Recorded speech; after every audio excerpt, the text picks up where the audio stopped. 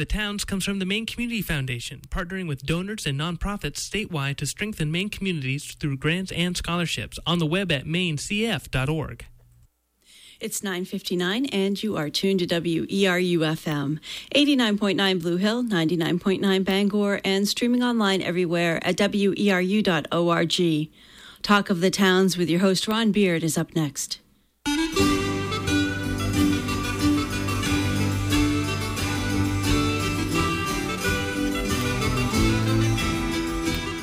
Good morning, and welcome to Talk of the Towns here on WERU.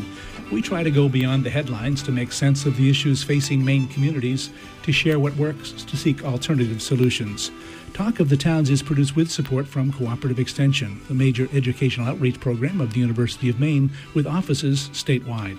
Cooperative Extension puts knowledge to work with the people of Maine, and like WERU, whose mission is to be a voice of many voices, operates out of a sense that everyone benefits when we share our knowledge, our experience, our concerns, our perspectives. We're about to practice the magic of community radio, in which those of us in the studio and you who are listening create a dialogue that we hope will be of benefit to our friends, our neighbors, and colleagues. I hope you'll stay with us for the next hour and talk of the towns. So what if our investments weren't about short-term gain, but ensuring that farms and fisheries could support us forever? If we live in an economy where companies are too big, finances too complex, and money is buzzing around at the speed of light, could we slow things down? Well, this morning, those are some of the questions we'll ask our guests here at WERU. We're talking with Slow Money Maine folks and their connections to Maine farmers and food entrepreneurs as investors in how to slow things down. We're glad to have Bill Eldridge back with us. Bill is both with Moo Milk and on the steering committee of Slow Money Maine. Welcome to you, Bill. Well, thank you. It's great to be back here with you, Ron. And we'll hear more about where Moo Milk has come to in a little bit. And also welcome Eleanor Kinney. Eleanor is on the steering committee of Slow Money Maine, but more importantly is an investor and helping make this whole process work. So welcome to you, Eleanor. Thank you, Ron. Good to be here. So, Eleanor, I'll start with you. Tell us a little bit about your own background and what led you to be interested in investing in these kinds of efforts. Well, for me, I've been increasingly focused on how to align my investments with my values. So I've been an environmental activist since college and interested in environmental causes and land conservation, and got involved in a number of battles, trying to save things or stop certain types of development. I led a referendum campaign with my friend Jenny to stop Super Walmart from building in Damariscotta, and that was a real turning point for me because I thought, okay, so as a community, we've said no to this. This is not the way we want to develop. But as a community and a society, what are we saying yes to? What's the positive thing to work for here? And I had really been thinking, and in that process, I was thinking about, I own Walmart stock. So I completely divested from Walmart. I've been divesting from, early days was Philip Morris, and then the McDonald's and a process I'm thinking of what is the money I have invested in the stock market doing, and what could that money be doing? And so for me, it's been, I love agriculture. I love land conservation. I want to create jobs in rural communities. I want my kids and everybody else to be eating healthy local food. And so I want to invest in that. I want to help grow that farming economy. And you have a farm yourself. Tell us a little bit about that. And that's in Bremen? That's in Bremen. I have a diversified organic farm, which I have in collaboration. I wanted to help launch young farmers. So through Cooperative Extension, I found a young farming couple who moved to my property and started their CSA and farmers market-based business.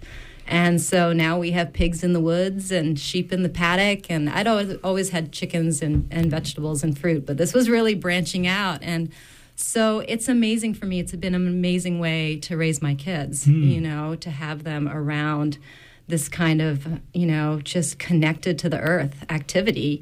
And it's also, for me, been about living what I'm investing in and understanding what farmers go through and how hard it is to develop their business and how low the profit margins are and what it means to really internalize the environmental costs. So I have just been trying to make my life more and more consistent. Alignment Alignment right. with my values. And I just put in a vineyard. So that's my own project I'm really excited about. Long term. Vineyards aren't tomorrow. You're not trying to get a crop tomorrow. You're looking long term. Yeah, it's 3 to 4 years before you start harvesting those grapes. Great. Well, let's turn to Bill and get an update on Moo Milk. Maine's own organic milk is a wonderful kind of experiment. But, last time we talked, it really was kind of at risk. So what's happened in the last year or so? Well, we didn't die and no one shot me. So that was a good start, all right? If anybody who's seen the movie Betting the Farm, there are a few farmers who indicated that my life expectancy was really short, like maybe next Friday or something like that. Mm-hmm. So fortunately, we got past that. And we've been fortunate that, just like Eleanor mentioned, and I should mention that Eleanor is an investor in Moo Milk, one of the early ones, very early ones. And as she said, she did it not because she expected a huge return. And that's one of the things about social investing. I mean, you really have to be at risk. I know there's a lot of organizations in the world and the state that talk about how they're risk investors. Eleanor's a risk investor, okay, as the real definition of it, because she'll go into something really because of what they're trying to accomplish. And I think that's the underlying message of Slow Money, that what you have are people aligned in trying to change the direction, not only of our economy, but our society. Since World War II, as Eleanor alluded to, the whole farming community has gone into this sort of industrial complex type thing. And while they become very efficient and they've conditioned the consumer to have low-price food. I mean, if you think about the overall dollars in our consuming budget, the amount that goes to food has shrunk every year for the last 150 years. And what that's done is conditioned consumers not to pay to the farmer what they really need to live and survive on. I mean, there are some major megalopolises out in, the hinterlands and Midwest and West and whatnot, where huge farms, and they make tons of money. The government even gives them money on top of the money that they make. So politicians do well when the price of food is down. Yes, they get elected based on those kinds of policies. Sure. Yeah. And so you look at what the farmers get, and that gets back to Moo's mission, which is one of the reasons that Eller invested us, is that what we're trying to do is change that paradigm a little bit. I mean, basically, if we made a little profit in the future so that we were a sustainable business and paid the highest prices for organic milk in the nation, I would consider us a success. So to update you, half of that is true, okay? Moo is paying the highest organic prices in the nation. For our little farmers sit up here in Maine. Obviously, that puts a burden on us to get sustainable. And so we're on a track to it, and I hope to be able to report the next time that we come here that I've actually either broken even or made a profit. Great. And so just a thumbnail, how many farmers, what's your distribution like these days? And that's moving you towards that sustainability place. Yep. Right now, we, as everybody knows from the movie, we started with 10. 2 never effectively joined us. 3 of those went by the wayside, unfortunately, for personal reasons. And we are now back up to 13 farms. And what's different about the original farmers versus our new farmers, the original farmers basically came on board because they had no choice. I mean, they were dead in the water. And if it wasn't for people like Eleanor and Slow Money and whatnot, we never would have gotten off the ground. So we got those at least sustainable to a level. The farmers that are joining us now are joining us because they believe in what Moo Milk is. It's not about having to survive. It's because they're making a conscious choice that they want something like Moo Milk to move forward, and that they and their children's children can participate in this type of venture. And your distribution at this point, last time we talked, you were hoping to break into new markets outside of Maine. How's that going? Right now, we are in the planogram for Whole Foods throughout New England, which means we're automatically in all of their shelves. We've been in discussions with them about chocolate milk, which is going to come out, which was introduced at the Common Ground Fair, so that'll be out at the first of the year. We're in small chains, places like Crosby and Donlands, which are small chains around Greater Boston. We're in discussions with some major players down in New York City to expand all the way down to the city, and we have small chains in Rhode Island. We're also talking with some of our larger partners, Hannaford and Shaw's, for example, to go in other locations besides Maine. Great. Great. That's wonderful. Well, Eleanor, maybe you first and then Bill coming in. This notion of slow money and you were kind of pointing out earlier, it's a network, it's not a nonprofit itself. Tell us about slow money. How did it come to be? Right. Well, a lot of people have heard about slow food, which is kind of the precursor movement, which was all about how do we make agriculture local again? How do we know where our food is coming from? And for me, slow money has taken that to the idea of how do we then invest in where our food is coming from? And so there's a definite investment focus and a focus of moving capital from those that want to do something more meaningful with their money to those farmers and food businesses, which I consider to be social entrepreneurs. And so Slow Money Maine is a chapter of Slow Money National that was started by Woody Tash. And our state coordinator, Bonnie Rukin, went to that first 2009 Slow Money gathering in Santa Fe. And that really inspired her to come back to Maine and start a chapter here. And she started early conversations. And I ended up at not that first meeting, but one of the early meetings where she brought people together at Viles Auditorium. And it's just grown from that. And when I say it's not a nonprofit, we are truly a network of people just all working together. We're farmers, we're investors, we're bankers, we are business people, we are nonprofit leaders. And we are all people with a common mission of rebuilding a local food system in Maine. And the reason why we're particularly interested in companies like Moo Milk is we have a real focus and interest around infrastructure businesses. So Bill alluded to the industrialization of agriculture, right? We have lost, there used to be grist mills everywhere, and we have lost the ability to process our food in our communities. And so a lot of my investments are in infrastructure companies. So how is Moo Milk an infrastructure company, Bill? What constitutes an infrastructure for organic milk? Okay, well, there are so many things that take place to get milk on your table.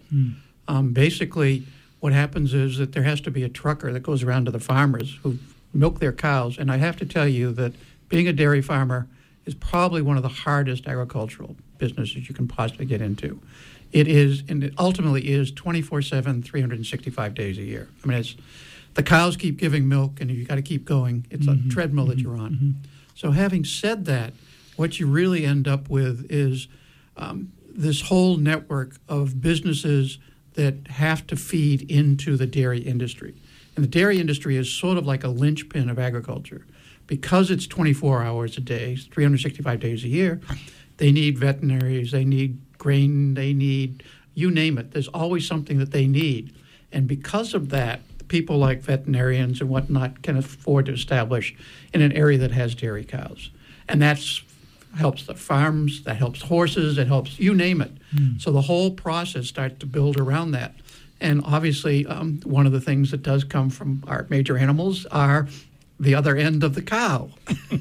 Right. And that provides also a basis for not only their own fertilizer, but it's actually been taken into the whole compost industry here in the state, which has been growing very rapidly. So it's all intermingled together. And so what Moo Milk's story was, and Betting the Farm is a wonderful story about that process, was the infrastructure was in danger because it was controlled from the outside. Totally. So you pick up the milk, what happens then? Well, then it has to go to a processor. And we were fortunate that we started an arrangement with Smiling Hill down in Westbrook, Maine, and they've been processing our milk. Unfortunately, we're growing, which is good for us, but it's hard for Smiling Hill. We keep hitting their capacity, and we're actually looking at talking with them about going to a third shift. We've been doing 2 shifts a week, and now we're going to a third. So all of this starts to put pressure on other organizations and entities. And then you start getting into the whole distribution thing. How does the milk go from the processing plant to the stores, and then how do you get in the stores? So if you had one cow, you might imagine that your distribution system is your neighbors and maybe a farmer's market. If you have 40 cows, you really have to go beyond that, and that's what you're talking about. Exactly. And I think Tide Mill Farms has been on your show, and Tide Mill is an example of someone who we are a part of our whole group. They do their own raw milk thing along here the coast. But at the same time, most of their milk comes to us, which is their bread and butter, literally speaking. And so all of these things start to tie together. And when they start to unravel, when you start to lose farms, which has been happening in Maine now for 150 years, you lose all of these things that, like Eleanor talked about. I mean, Amber Lamke's been doing a great job, and with Slow Money's help, they're really starting to make some progress. Tell us that story. Right. Well, Skowhegan's been one of my favorite projects that I've worked with in Slow Money. And there you have a grist mill, Somerset Grist Mill, that used to be the county jail. And Amber and her partner Michael bought this building, and I've put in a 4-story grist mill operation. And Skowhegan has been developing this whole food economy centered around this building, which not only has the grist mill, but has the pickup, which is a multi-farm CSA. The year-round farmers market is in the parking lot there. The farmers market provides access to low-income residents by accepting, there's a voucher program where their EBT money is doubled for use at the farmers market. There's a commercial kitchen operation there. There are... So Amber's bringing in grain from Aroostook County and grinding it and creating flour that she's now selling locally, but also talking to Whole Foods and other larger outlets. And there are pasta makers in the area. There's someone who's moved there who builds wood-fired ovens for baking bread. So there are all these interconnecting pieces in their local economy that are being driven by this interest and revaluing of the local food system. And that region of Maine, Skowhegan, was the breadbasket. I mean, Civil War soldiers were eating bread made from flour, and grain grown in that region. So it harkens back to their history, and now it's looking like a really vibrant part of their future. So it's really been exciting, and there's been a lot of interest in what's called food hubs. And that's where you start to try to concentrate some of the infrastructure and the businesses so that they support each other. And it becomes kind of a web of interconnected businesses. And you've had an economic development group there that's been very supportive. We've been able to move grant funds into Skowhegan. One of the things that Slow Money's been pioneering is how do we think about aligning investment dollars, which are often in the form of, they can be equity investments like Moo Milk or patient loans or loan guarantees. But we also look at how can we align grant funding for this purpose as well. And some foundations have been really progressive thinking about this, particularly the Sewell Foundation, which is a large conservation foundation. And they've moved significant funds into Skowhegan. And they've also been moving funds up into Washington County, which you will hear about, where we're moving grant funds into economic development nonprofits that have development of local agriculture as part of their mission. And then they are re-granting these funds to particularly infrastructure businesses that then provide the ability for farmers to grow more. So, if you have a grist mill, people can grow grain. If you have a slaughterhouse, more people can raise animals because they have a place to take those animals without shipping them down to Pennsylvania to the huge slaughterhouse operations down there. I'll just remind listeners that they're tuned to Talk of the Towns this morning. We're talking about Slow Money Maine, connecting farmers and food entrepreneurs to financing. And that's really what Slow Money is all about. And we'll talk with folks in Washington County in a minute. Just remind us in terms of how Slow Money works as a network. You bring people together, and then do you have regular meetings to talk about where are the possibilities? How does it work? Right. So we have bi-monthly meetings where, and Bonnie really organizes these meetings in terms of who comes and presents. And we have a range of presenters. We always have some businesses that are presenting. They are not allowed to officially pitch and ask for resources. You can't do that in a room of investors, but they're allowed to present their business plan and talk about, talk about their budgets and what their needs are without soliciting.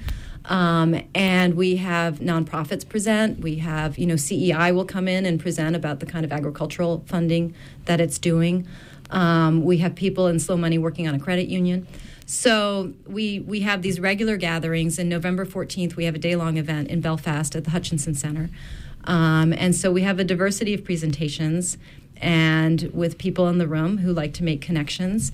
And then people like Bonnie. Bonnie's very active in, again, trying to facilitate connections. And she has businesses come talk to her about their needs, and she hooks them up with investors. And I also do that as well, where I am someone who recruits investors into the movement. And so what would you say to someone that you know has means and You think that they're interested in social connections. How would you talk to them about Slow Money Maine? How would I pitch it? Yeah. Well, part of it is I love it so much, and so people pick that up, and they are, I'm excited about what I'm doing, so they get very curious and ask questions, and more, I mean, that's what the recession also did to us, where people understood that the stock market is inherently risky, and they don't know what their money's doing. And so I think it made more and more people question these last years about, what are derivatives? Where, what's my money doing where? And, and then they look to their communities and see the needs there. And so when I talk to people, I talk about the kind of businesses that I'm investing in and both the opportunity but the challenges. I am very upfront. And I always say to people, you've got to be prepared to lose this money because it is a high-risk sector.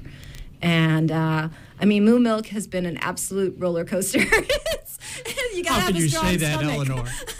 And it's been an amazing journey. Right. It's been an amazing journey. And I am very risk tolerant, but it's you need to understand that there are risks, but you also understand that the returns are much more than just financial. We're going to take a short break while I answer a question from our engineer. Hang on just a minute. We'll just go ahead. Yep. We're going to be speaking with Will Hopkins down in Washington County in just a moment. We're just clarifying that detail. So this notion of thinking about how people use their money, and you say that the recession kind of caused people to rethink some of that. Absolutely. Yeah. Absolutely. Yeah. And I think that also the local food movement is growing across the country. Right. And so what Slow Money is really trying to highlight is the idea of we all, as can nurture that, not just as consumers, but as investors. Right. And Bill, your story of Moo Milk and its infrastructure just reminds us that we in Maine had an infrastructure.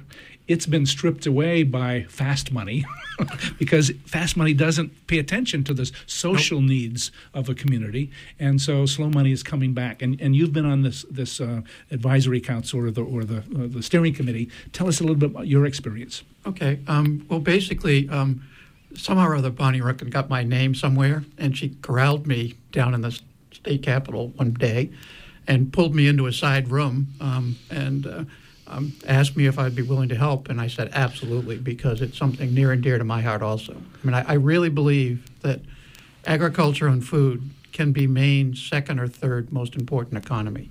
Right now, it's number 15 if you were measuring GDP, which is way down the scale, and that's fisheries and agriculture all combined. So I think GDP doesn't measure this social connectiveness that society needs, right? So nothing. It's only a small portion of what the value of something is. Yeah, and what we hope to do, and Moo, I hope, is going to be a shining example of that, is that you can aggregate things together. When Eleanor talks about infrastructure, think about it. A grain farm might only have 300 acres of grain, and that really doesn't go that far. I mean, Jim Amaral from Borealis Bread, he could use tons more, literally tons and tons more of grain grown here in the state, but there isn't enough converted yet. And so what happens is that you have to have something in the front end. And like the Somerset Grist Mill, which Slow Money has been backing, is that type of thing. Moo is another one. We aggregate a bunch of small dairy farmers and trying to create a national brand within the local region and compete with the big guys. And yet pay our farmers the most in the nation. So all of these things start to say that we have the means at hand. But as Eleanor said, what we do need is more people who are willing to make these social investments, put their money at risk. And one of the amazing things is that as people have started studying microloans and whatnot, they found that the returns are better in microloans than all of the large banks in the world. I mean, that's amazing. And that's because, side example, and Eleanor can speak a little bit more about this. They've formed a group of like individuals, and they started something called No Small Potatoes. And really, they have some trappings of, you have to apply for it and whatnot. But it's basically a handshake loan. We've gone back 100 years. And that's what's promoting some of the small farmers to get them going. So investors, what does it take to be an investor? Is there a minimum kind of amount? Tell us a little about that. Well, Bill just mentioned No Small Potatoes, which I founded with Lindsay Weld and Chris Hall-Weaver, again, inspired from being involved with Slow Money.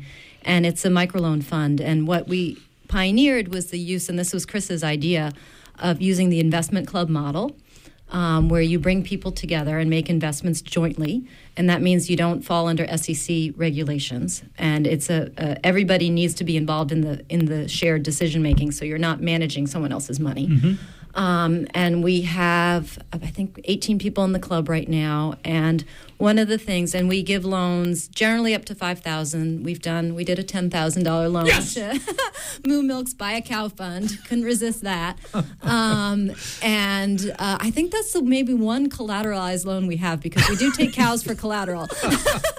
But we did make a policy decision around not requiring collateral for our loans. I mean, we do look at tax returns and business plans. We go through the numbers. But really what we're investing in is people. Mm-hmm. And the microloans can often be just what someone needs to provide working capital for their business. So we have a big range of, we've for composting, for someone a vehicle so they could get to the farmer's market, and cold storage, and to buy seeds. And so we've had a whole variety of loans that we've provided. And to join the club as an investor, it's a minimum of putting in $5,000, and we pool the money. And so in that way, we share the risk. Mm-hmm. So, and it looks like you share the homework that's needed. And we share the homework, right. And we do site visits, right. And report out to the whole group. So, right. People are involved. There's another lending group based out of Camden called Maine Organic Lenders, and they have a collaborative shared due diligence process, but then they do the loans one-on-one. And outside of these loan and investor club models, there's a lot of peer-to-peer loaning and investing that's going on, which is how I invested in Moo, or investing in Somerset Gristmill. I'm invested in Northern Girl up in Aroostook County, and invested in projects in Washington County. And so it's again getting to know people, getting to know their businesses. But I really am investing in people. Sure. Well, why don't you introduce Will Hopkins? Will has been on the show many times before, and I'm glad to welcome him back. But give us your introduction to Will Hopkins and Cobscook Bay Resource Center. Well, Will is fabulous. I have loved getting to know him and working with him. He's just joined our steering committee. And Will has this fabulous project, which you will hear about, where he is working with both fishermen and farmers based in Eastport. And I called up Will one day and said, we'd love to work with you and help bring more resources into your project, because he had done terrific work building a facility, and he needed money to buy the equipment and install it so he could do the freezing operations in the commercial kitchen.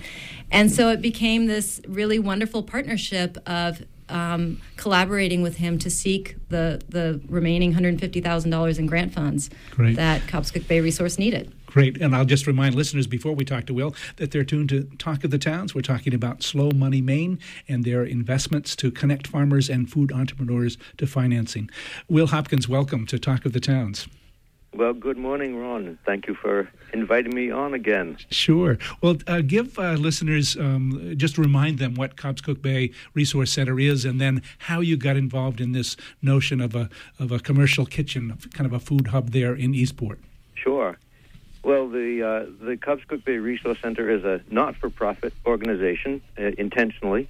We've been working since 1998 for sustainable community development based on Cobscook Bay's renewable resources.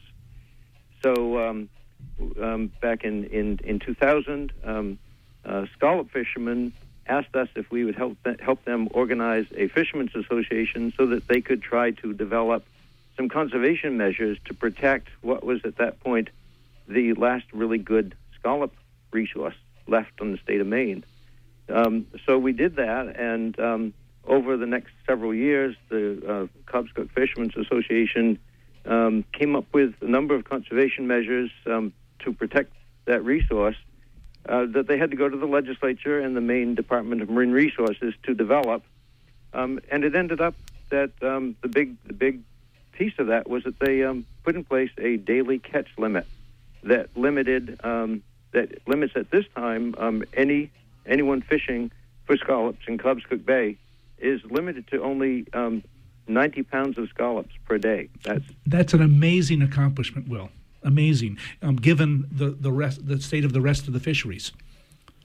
Well, fishermen work very long and hard to develop that, and it's been very frustrating because, as you know, administrations change and staffers change and legislators change, and the general understanding of how things works kind of goes up and down with all the different changes. So there's been a handful of fishermen that really persisted, and a number of those conservation measures that they did put into effect have been adopted statewide or applied in other parts of the state.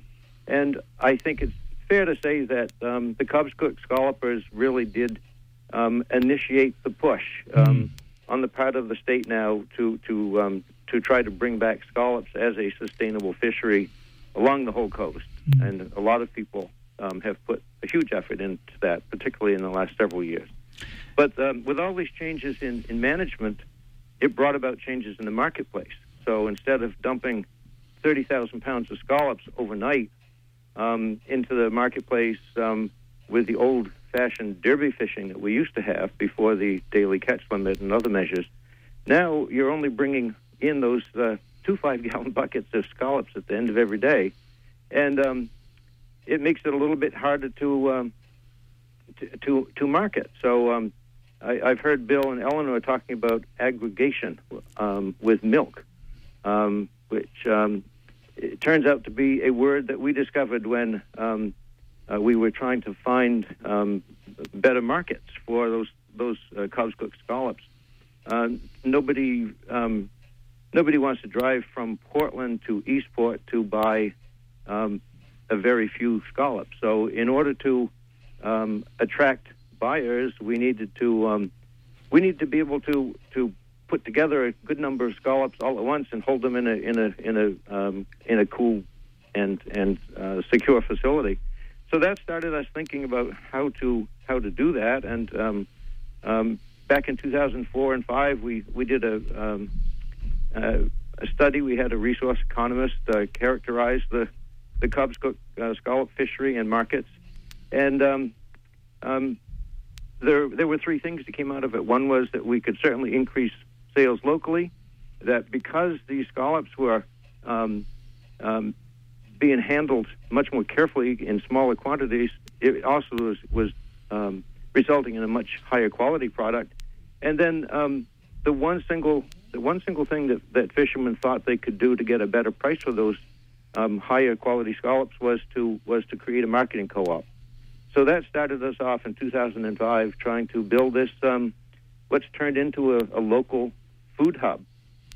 And the idea is we'll have this licensed commercial kitchen and marketing co-op facility, and we can process and add value to and sell both Cubscook scallops and farm produce. So that's kind of, it says 2 things. One, you've been at this a long time, you and your colleagues, and there's kind of a steady progress that both on the resource side, how to manage the resource, and then on how to use those products effectively, both in local markets and then expanding those markets. Right. So where are you now in the notion of a commercial kitchen, and how has Slow Money Maine kind of intersected with your long story? Well, I am delighted to be able to share with you that the facility is built, and we have about half of the equipment installed. All the ventilation, fire suppression, and sinks and all of that is there, and in the next several weeks we should receive delivery and get installed the walk-in coolers and the blast freezers and the refrigerators and ranges and all of those pieces of equipment. So we're right on the cusp of actually finally being able to start marketing scallops this scallop season that starts in December. Right. And so what if we were to visit, let's say, after some of those scallops have kind of been aggregated, they've come into your kitchen, what would we see? How would we see those scallops being taken care of and then prepared? Well, one of the nice things about scallops is they've already been basically processed. In Maine, you have to shuck your scallops at sea and throw the shells and the viscera back over the side. So what comes ashore is just the scallop meat, the muscle that holds the two shells together. So really, the processing is pretty minimal. It's mostly going through the scallops and picking out any bits of shell or anything else, and making sure there's a clean product and that there's no ripped or cut scallops. And then the processing then becomes packaging in quantities that people want to purchase, or freezing. And a centerpiece of the equipment that we're putting in here is a shock freezer, which is a fairly expensive bit of gear that will allow us to freeze scallops very, very quickly. And the more quickly you can freeze seafood, the less damage is done to the cells by the freezing, and the longer you can hold the product in cold storage, and the better it will taste and feel when you thaw it out and eat it. So that's what we'll be doing there, is doing that sorting, and we'll actually be able to freeze scallops individually on trays and then bag them in such a way that anyone who says, "Oh, gee, we ought to have 6 scallops in a stew tonight," or I've got a couple of friends coming over, so we ought to sear some scallops. They can actually take out as many scallops as they want from that bag, thaw them out, and then use them. So it's a subtle way of adding value. It's not the same thing as turning it into scallop stew or something else, but it makes it much more convenient for people to use. And again, I can imagine that because of Cobscook Bay's long history, you're going to try to create a niche or a brand for these scallops that will be recognized much farther afield. Yes, indeed.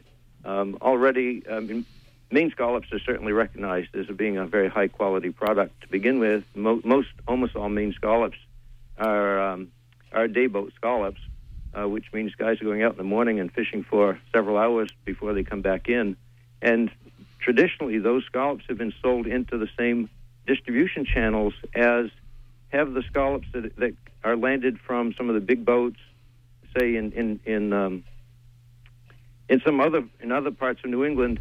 And those boats go out for 2 weeks, or 10 days to 2 weeks at a time before they actually land their product. So we have a really high-quality dayboat scallop, and the Cobscook scallop is, I think, already recognized as being pretty good quality, and as is other Maine scallops, and we will be marketing them along with several other products from this area under a brand that we're developing for that entire line. And your connection with local farmers, tell us a little bit about that, and then I'll come back to the question of when and how did Slow Money Maine kind of interface with you. But go ahead and tell us a little bit about that farmer connection. Well, of course, as we, back in 2005, as we started looking at what would be entailed with a marketing co-op and all of that, we were pretty well blown away when we realized the intensity of funding that was going to have to occur to put together a facility that met seafood HACCP regulations, the food safety and sanitation regulations. And once we realized the magnitude of the investment of dollars, and we looked at our scallop season, which is only 3 months of the year, we quickly realized that we had a great opportunity to add value to other food products. And that's when we started conversations with some of the so-called new farmers, the younger generation of farmers in Washington County. And so, in addition to marketing the scallops, we will probably be handling some local cheeses and dairy products, hopefully some locally grown and processed poultry, and some other meat as well. Wonderful. A great, again, a story that's taken place over years. So your patience and your work with your colleagues there is wonderful. Tell us a little bit about the connection with you and Slow Money Maine. Well, yeah, that was quite a moment when a friend of mine, Elizabeth Sprague, who is a business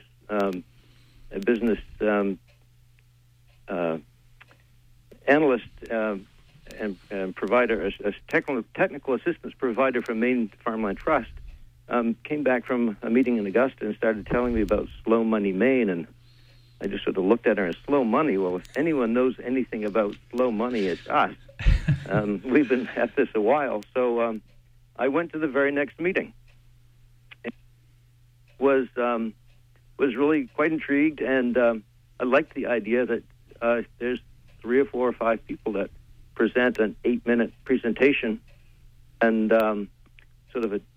it's a great way to learn what else is going on in Maine with food and food infrastructure development. So I guess that's one of the things I would have to say, that not only has this Slow Money Maine been very good for us in terms of funding, but I have learned a huge amount about marketing, about finance, about all the different ways that people can actually get done what they want to get done, depending on the kinds of agreements around money that are required. So I figured before I went jumping into anything, this was slow money, and that was in line with my pace. I went to several meetings, and at some point was asked if I had any interest in presenting. So I prepared my 8-minute presentation and practiced it so many times my wife and son got sick of hearing it, and went down and presented it, and Bonnie Rukin rang the bell at the end of the 8 minutes, and people asked a few good questions, and that was it. Well, okay, came home, and my family asked me, so what happened? Well, I told them the story, and they asked some questions and said, it sounds like a good project, and we'll see what happens. And at that point, nothing much happened. About a month went by, and one Sunday evening I was having a little snack before I went to bed, and I was reading my email while I had a little something to nibble on, and I just about choked in the middle of my snack because there was this email from an organization I'd never heard of before out in the West Coast, saying that they had an anonymous donor who wanted to donate $15,000 to our capital campaign to help us complete the building of our facility. And if this was agreeable to me, to print out the attached letter and sign it and fax it back. And lo and behold, that was an anonymous donor who had heard my presentation the month before, and there it was. This whole slow money process actually worked. So I thought that was really quite amazing, but I didn't realize at some point Bonnie Rukin told me, you better hold on to your hat, because I think this ride has just begun. And so I have to share with everyone, your listeners, that over the last 2 years, our project has raised $200,000 that was in one way or another related to Slow Money Maine. And I will admit that probably a little better than half of that we might very well have had come to us anyway, but some of it came to us that would never have come to us without Slow Money Maine, and even some of the money that would have come from funders who generally have supported us in the past. I have to say that the money came in a much more focused manner.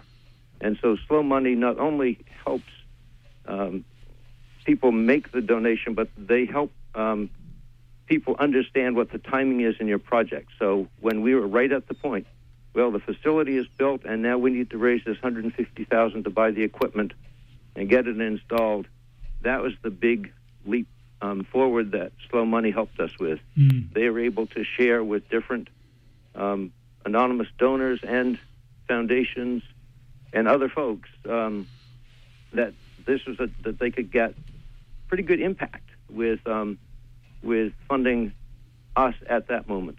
Great. Will, I want to get our listeners to respond, so I'm going to let you go. But best of luck in your good efforts there in Washington County. Well, thank you so much, and thanks for having me on the show. Great. Will Hopkins of Cubscook Fisheries Resource Center in Eastport, talking about the food hub that's developing there. And you're tuned to Talk of the Towns. We'd like you to participate in our conversation about Slow Money Maine, connecting farmers and food entrepreneurs to financing. You can give us a call at 1-866-625-9378 or locally 469-0500. That's 1-866-625-9378 if you've got questions, or perhaps you'd like to learn more about how slow money works. So give us a call, 1-866-625-9378. Our guests in the studio are Eleanor Kinney on the steering committee, also an investor with Slow Money Maine, and Bill Eldridge, the director or coordinator of Moo Milk, but also on the steering committee. Bill, your comments on Will's story. I think it's really interesting, and it's emblematic of really what happens with slow money. It's all, as Eleanor said, it's all about the people, and seeing Will in person, listening to what the story is and what they're trying to do, convinces people way beyond any paper trail. And so, if you have that personal connection, then you're making that handshake loan again, and no one knows what the exact form is going to take or how it's going to take it, and you sometimes get a surprise email. That's great. We have a phone call. Let's go ahead and if you'd list your first name and the town you're calling from, and then go ahead with your question or comment, please. Yes, go ahead. Yes, this is Tom from Lincolnville. I had two quick questions. Actually, the first one is, would you mind summarizing what slow money is again? I heard the last speaker, but I came in the middle of it, so that would be helpful. Great. And I'm also working on two different nonprofit organizations, one for educational sailing and one for a children's museum, which could benefit from perhaps benefit from this. Thank you. Thanks for your question. The notion of slow money connecting farmers to food entrepreneurs might not fit with this particular fellow, but Eleanor, to just give us the thumbnail sketch again of what slow money is. Right. Well, the national tagline is for slow money is investing as if food, farms, and fertility mattered. And so Slow Money nationally and in Maine is really focused on building sustainable local food systems and in connecting resources with farmers and fishermen and other food businesses. And we do that through networking and through bringing people together and developing relationships. And so Slow Money in itself is not a nonprofit, but we are farmers and investors and nonprofits and basically anyone who wants to come to the table and with a mission of building our local food system. And this notion that it's different than investing in the fast money world. Right. Right. It's a great story, and it must feel rewarding when you when you get a dividend check, I suppose, in the fast money world. You put it in the bank. When you hear a story like Will's or Moo Milk's story, you know the cows. Right. We know the cows. I've bought a cow for someone. I've bought manure chains. It's when you get involved with Moo, you get involved with all sorts of things. Right. And front end and back end. Right. And we kind of become a safety net, too, because there's some of us in the movement who can move quite quickly. So if someone needs something quickly and it seems worthwhile and is connected to what we're working with, we can make it happen. And that doesn't always happen when you walk into a bank. Right. But again, we can move quickly because we're operating as individuals, and because we get to know people, and so there's that trust that's built, and that's what the collateral is the trust. We have a couple more phone calls, I think. So first caller, give us your first name and where you're calling from, and then go ahead with your question or comment, please. Yes, go ahead. Hello? Yes, go ahead. Hello. Hello, go ahead. Yes, my name is Joe, and I'm calling from Camden. Just a question what is the rate of return for the investor, if great. any? Great question. Thanks, Joe. Okay. Sure. Yeah, excellent question. So we use different tools, but a typical rate of return on our loans, on our patient loans, would be 5%. So, for instance, the Microloan Club, that's what we charge. That's typically the rate that I'm charging in the loans that I make to businesses. And equity investment is a whole different thing. Because there you have an ownership stake in the company, and there are different ways that can be structured. But, and I have to say, we've talked about the handshake loan and the lack of collateral, and we have a lot of businesses that the jury's still out, right? A lot of these businesses are not yet profitable. We're still in a startup phase with many of our businesses. But in the slow money movement, when I'm thinking about all the loans that No Small Potatoes has done and my personal loans and what I know of other people have done, I only know of one loan lost thus far. And so and what we do too that's really important is it's not just about the finances, it's about the support network and about the technical assistance that we try to hook people up to. So we take a very holistic approach, and that's not new. I mean, an organization like CEI has been offering technical assistance in collaboration with their loan programs, but it's part of what we do. And for instance, in Washington County, where I've been trying to work on bringing capital in, but Will alluded to Elizabeth Sprague. She's now working for Maine Farmland Trust, where I serve on the board, and Maine Farmland Trust has been wonderful about having Elizabeth work with some of our farms and businesses up there. Let's see if we can get a couple more questions in. Go ahead with your question or comment, please. Give us your first name and where you're calling from. Yes, go ahead. Okay, I thought we had a couple folks on the line. We still do. Go ahead with your question or comment, please. Well, we might not have them, so sorry to interrupt. So this notion of you using technical assistance, and if we'd been able to talk with Harold Clossy from Sunrise County Economic Council, he would have told the story. So you're both doing the individual connections, but you're also making sure that the banks and the nonprofit kind of groups like the economic development groups are playing a role in all of this.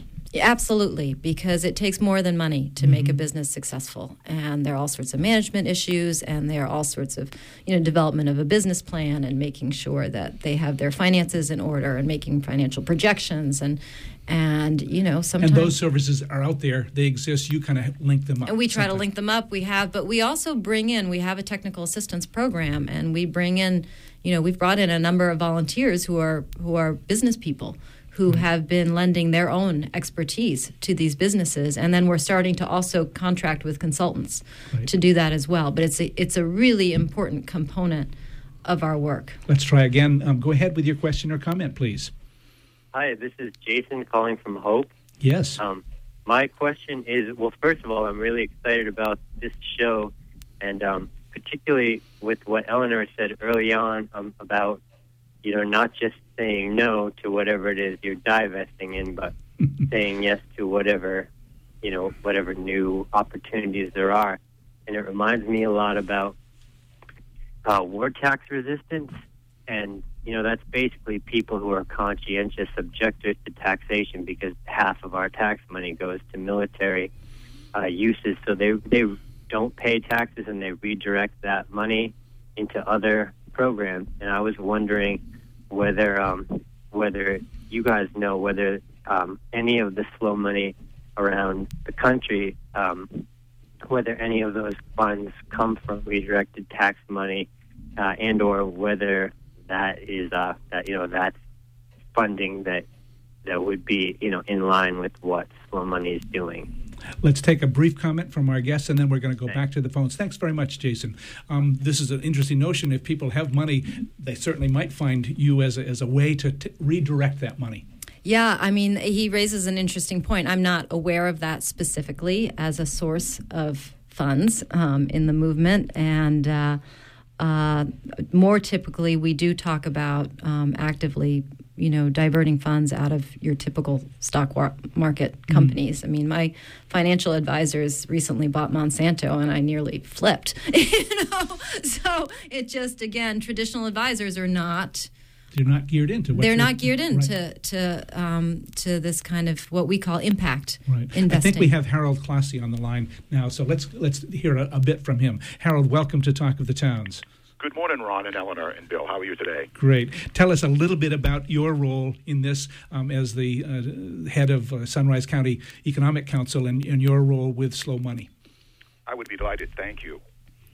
Over the past winter, we were in contact by Eleanor and Bonnie from Slow Money Maine. As Eleanor has described throughout the program, businesses and farmers looking for loans and that access to capital is a very tough route, and it's very hard to raise that capital in traditional means. And so the Slow Money Maine group, again, a network, not an organized group, approached us as they had heard of the work that we do, not only with regular business loans and grants and things like that, but our work in delivering these types of programs, being able to quickly to mobilize and organize and be ready to help with the local food production and the local food production infrastructure. And after several conversations over the winter and some strategy and working with and talking with folks from Mothka, Bangor Savings Bank, Maine Farmland Trust, because again, as Eleanor alluded to, this is all about collaboration and people working together. It's about the relationships, as Bill mentioned also. A lot of this is built around that. And we were involved as we had investors that were identified through Slow Money Maine that wanted to invest into Washington County, and we could be part of that mechanism to allow a targeted grant program. In other words, it could be thought of as a donor-advised fund also to help get money to some particular projects that had presented at Slow Money Maine, and these were businesses that will be doing poultry processing, USDA inspection, and beef and other types of species for the local food and other markets. Through this, we were able to, and again, this is through working with Bonnie and Eleanor and Lindsay at Slow Money Maine and others, we created the Sunrise Food Infrastructure Initiative as part of our Sunrise Loan Fund. And to date, we've been able to bring in $190,000 into targeted food infrastructure projects here in Washington County, which I can't speak to the specific projects, but they are underway. And these will be infrastructure projects where not only it helps the person with that business, but all the farmers and other food producers can feed into these systems and use these to expand their markets. Harold, we've got to break in because we're almost out of time. But thanks so much for helping us to understand the role of Sunrise County Economic Council in all of this. My pleasure. Okay, we've come to that time when I want to remind you that this program was produced with support from Cooperative Extension and the Hancock County Extension Association. With offices in each county, Cooperative Extension is the major educational outreach program of the University of Maine. We began our collaboration in 1990 and continues with your support. Join us from 10 to 11 on the second and fourth Friday mornings of each month for Talk of the Towns. Our theme music is a medley from Coronach on a Balnain House Highland music recording. Thanks to our guests in the studio and Eleanor, give us how would people learn more about Slow Money Maine? A website, basically? slowmoneymaine.org. And please, our meetings are open to the public. So you've got one coming up in Belfast. We've got one. That one needs to be registered for. Okay. You can find information about it on the website. Great. Eleanor Kennedy, investor and also on the steering committee, and Bill Eldridge. Thanks so much, Bill, for being with us. Well, I'm glad I'm still alive. That's great. Moo Milk and also on the steering committee for Slow Money Maine. Thanks to those of you who listened and called in. Thanks to our underwriters. Thanks to Amy Brown for engineering our program. And stay tuned for On the Wing with Joel Raymond. This is Ron Beard, your host for Talk of the Towns, wishing you a good morning.